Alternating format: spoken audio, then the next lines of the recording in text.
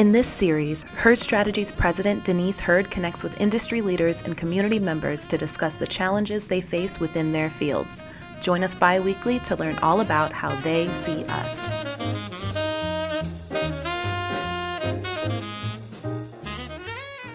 Hello, my name is Denise Herd, and welcome to another episode of How They See Us. Happy Black History Month! If you're just tuning in for the first time, thank you so much for joining us. If you are a returning listener, thank you for your continuous support. For those of you who don't know, How They See Us is a series where we invite industry leaders to discuss how they navigate public perception challenges within their fields. In today's episode, we will be joined by expert historians, Dr. Charlene Fletcher and my own sister, Dr. Dawn Herd Clark, to talk about the history of Black history and the importance of knowing it. I have personally had the pleasure of listening to these two talk, and let me tell you something, you are in for a real treat.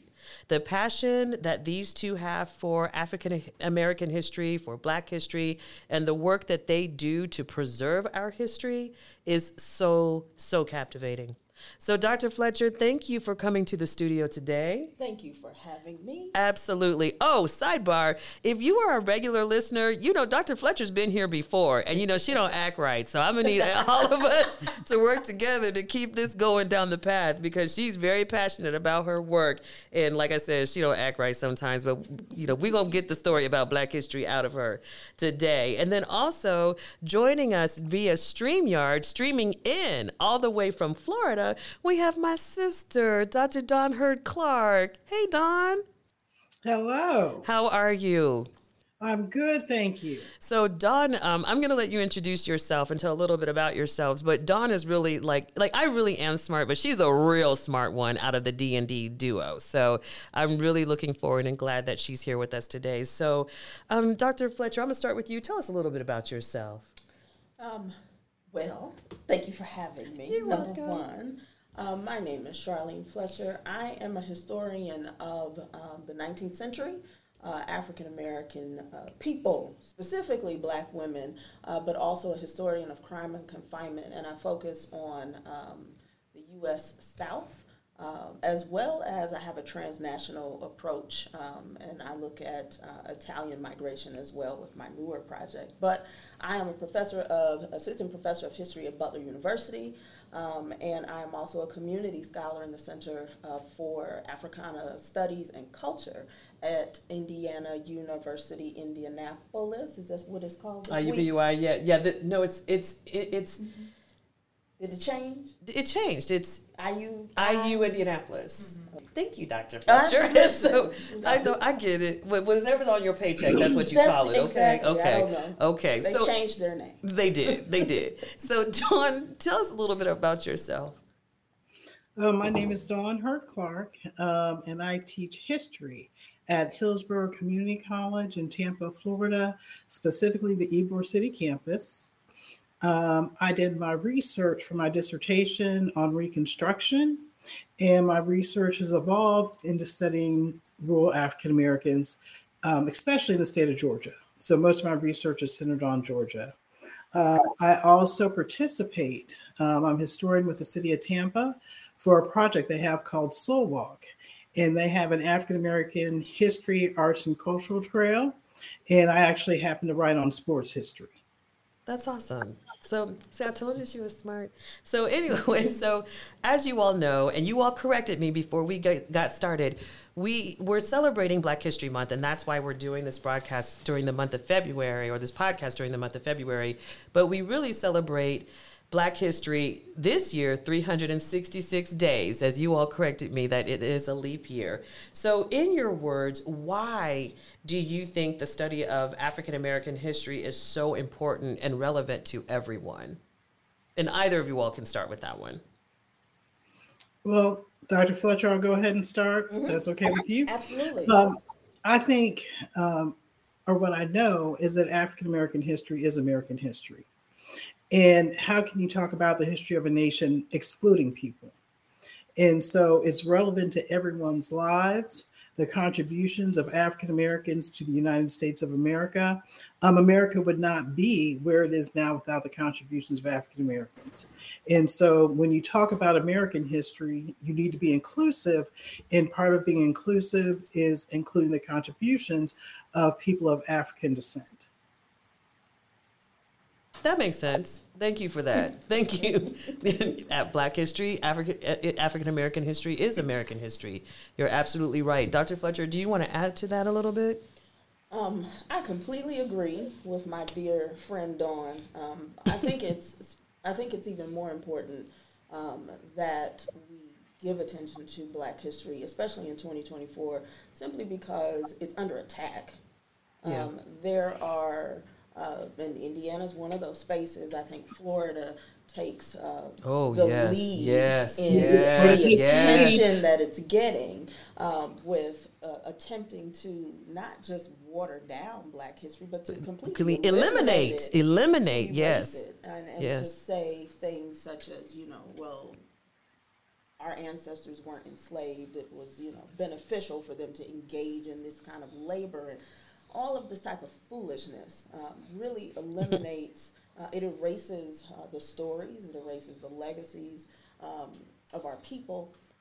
And again, as Dawn said, you cannot talk about this country and not talk about the oppression, but also the triumphs and the things we have created in this space, things that the world benefits from. Right. And so I think that if anything, even more so in 2024, it's even more important because there are concentrated efforts to eradicate our history. Yep, I agree.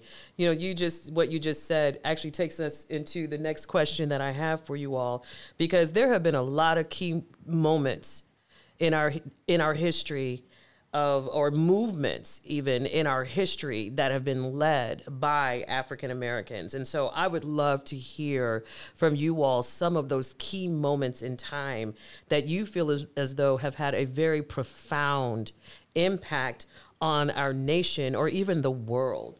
I'd love to talk about that a little bit.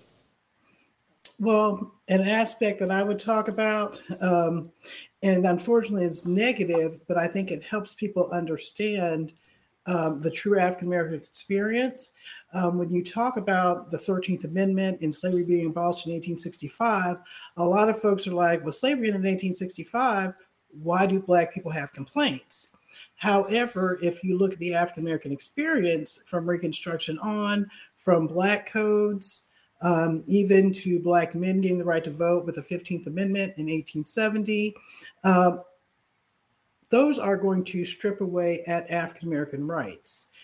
Jim Crow laws, why they're so crucial, sharecropping, is that they extend well into the 20th century. That is, it extends in Denise, our parents' lifetime. Right. So basically telling those older African Americans is that what they experienced didn't really exist when that is a lie.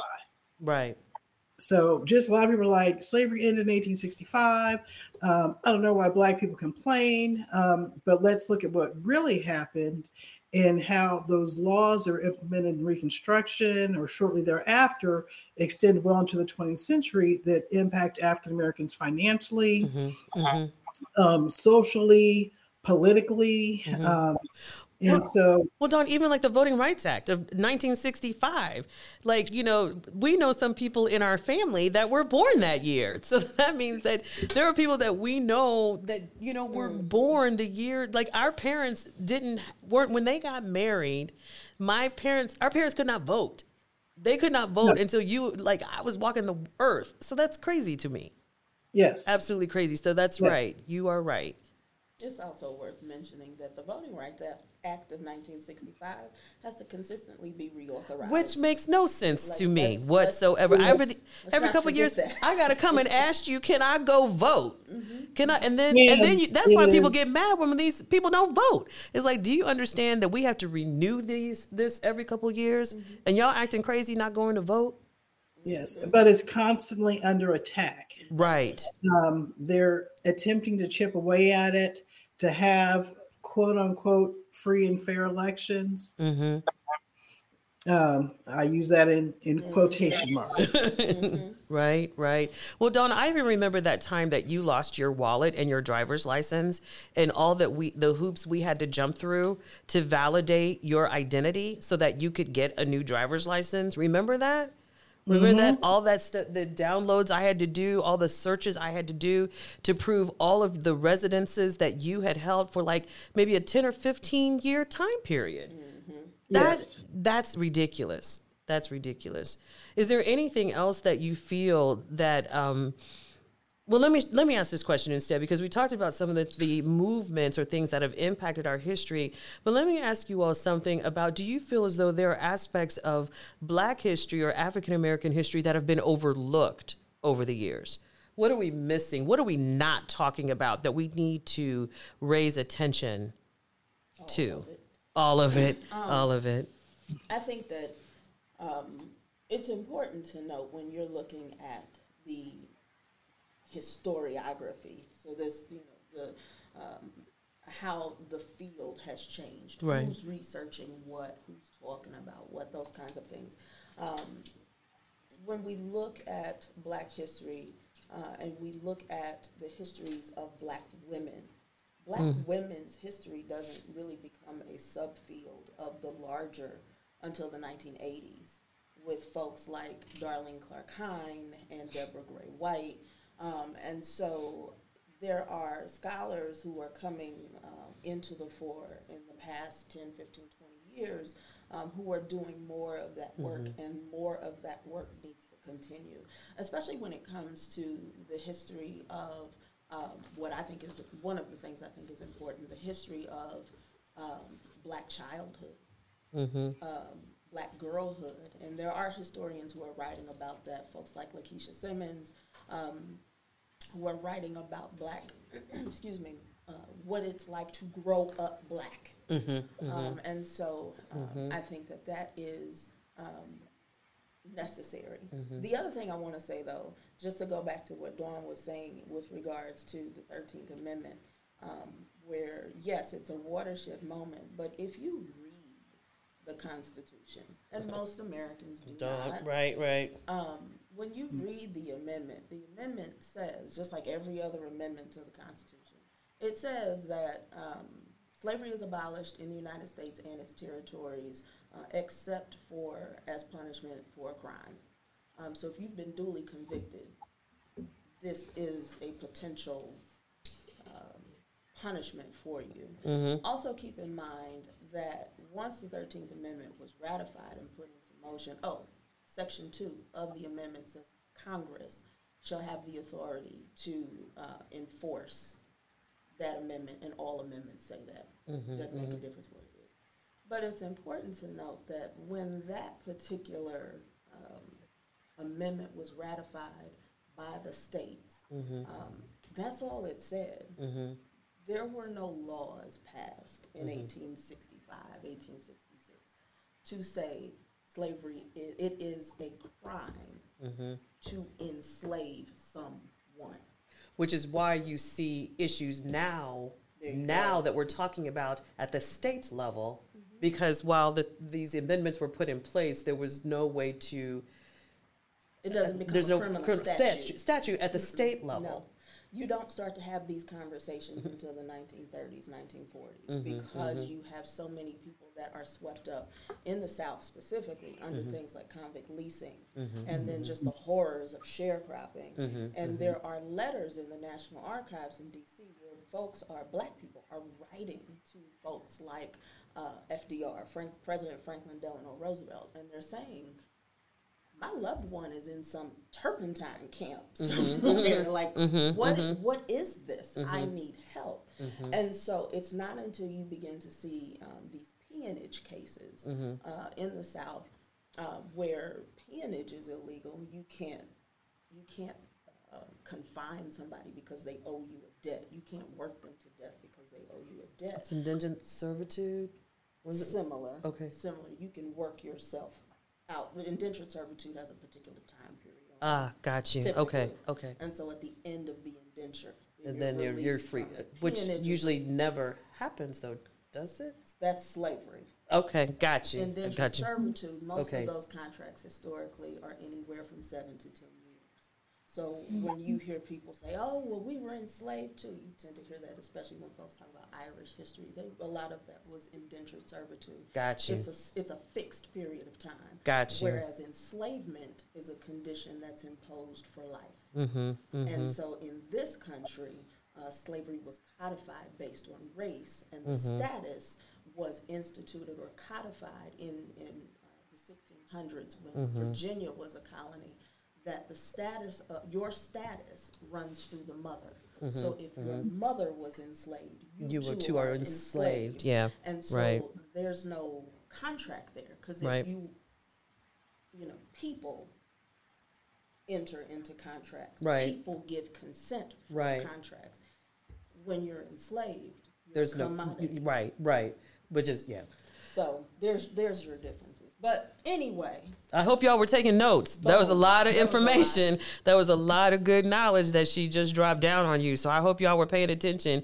If not, hit rewind, hit pause, go out and get some line paper and your crayons, hit rewind, and you start taking notes and write this stuff down, because this is better than any classroom education we could ever get when it comes to our history. So thank you for that. Your crayon. Sometimes you need a crayon to just red, black, and your green pen. Get your red, black, green pen. Okay, say it loud. I'm black and I'm proud. So, Dr. Hurd Clark, is there anything else you'd like to add to that? Because that was a wonderful, wonderful walkthrough and clarification of these words that we all kind of use interspersed when we are talking about Black people and our history. So is there anything else you'd like to add to that narrative? I'll elaborate a little bit on sharecropping. And with sharecropping, what people were sharecroppers, and there were white sharecroppers. Majority of them are going to be African American. What they hope they do and how sharecropping works is you work somebody else's land, and then what you do is you split the crops.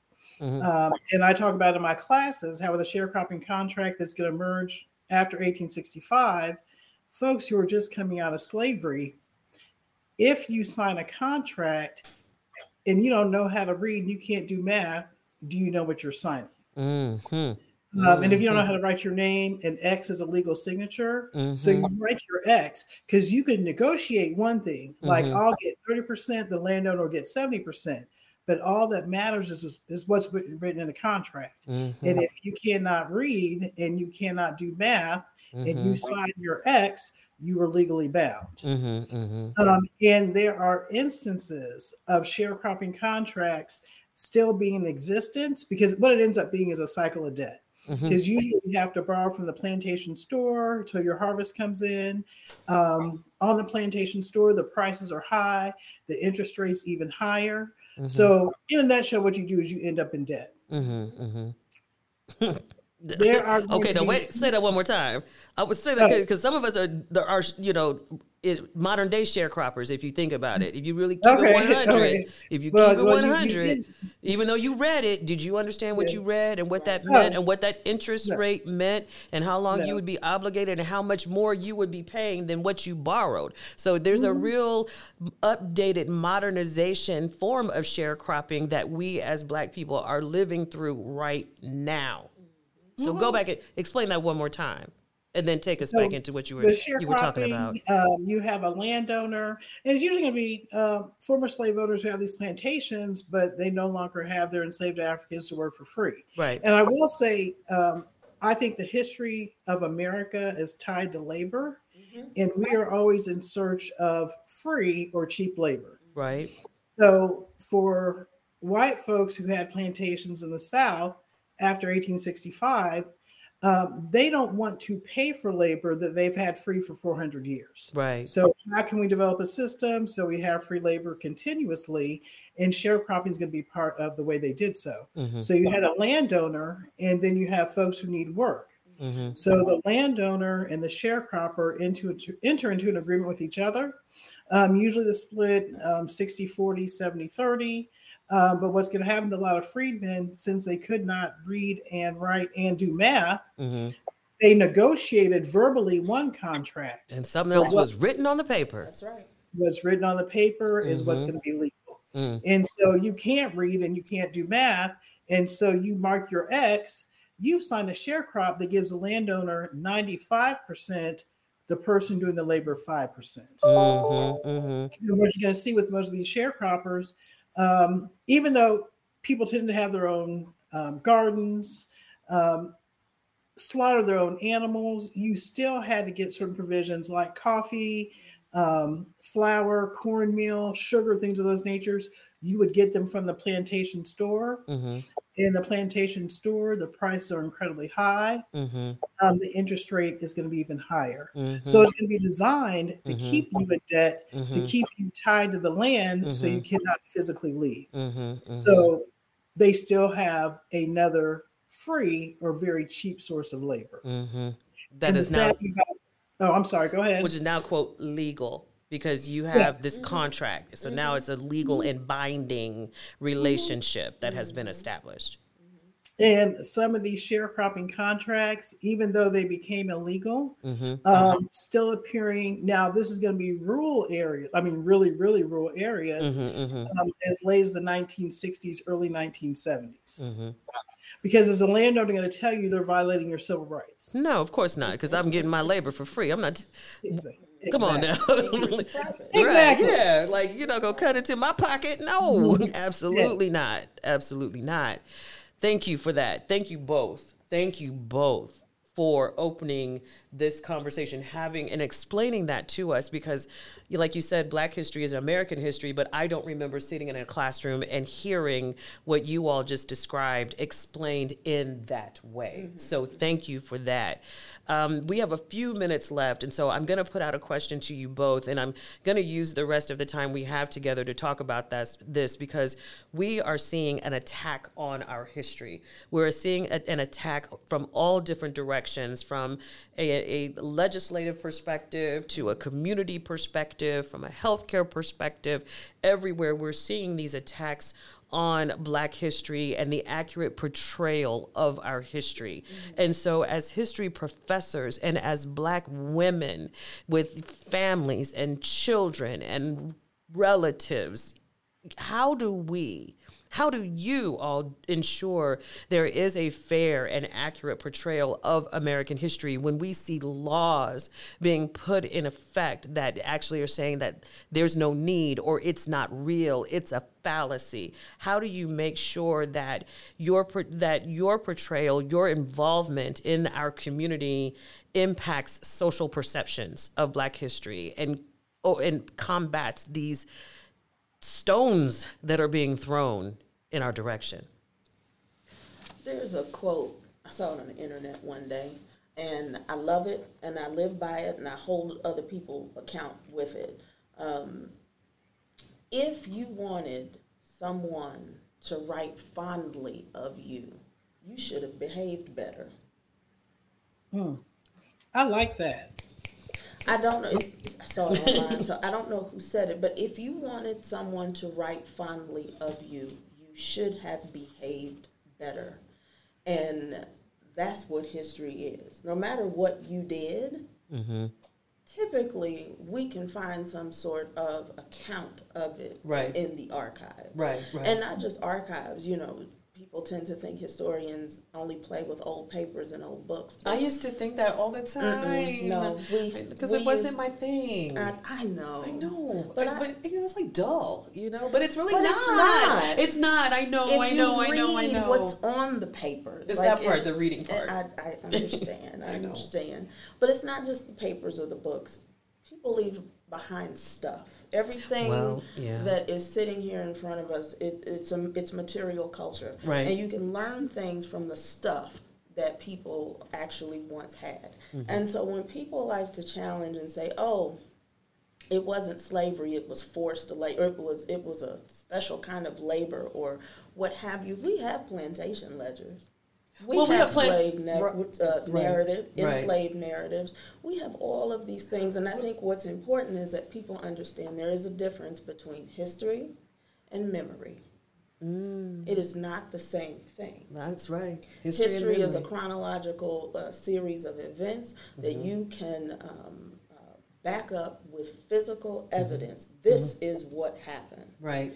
That's the documentation. That's the documentation. Those are those ledgers, those Senate records, those vital records, census records, all of the things that we use to piece together these broader stories of what happened. Those are those blueprints of the Middle Passage where we see the bodies underneath the bowels of the slave ship. Exactly. That's history. So when you tell me slavery wasn't a thing, but I can show you that this took place, I think that we still have to just be brave and vigilant enough to continue to push that forward and to fight back against the shenanigans that the legislature and other conservative groups put forward, because what you learn in school tends to be the narrative that they put forward.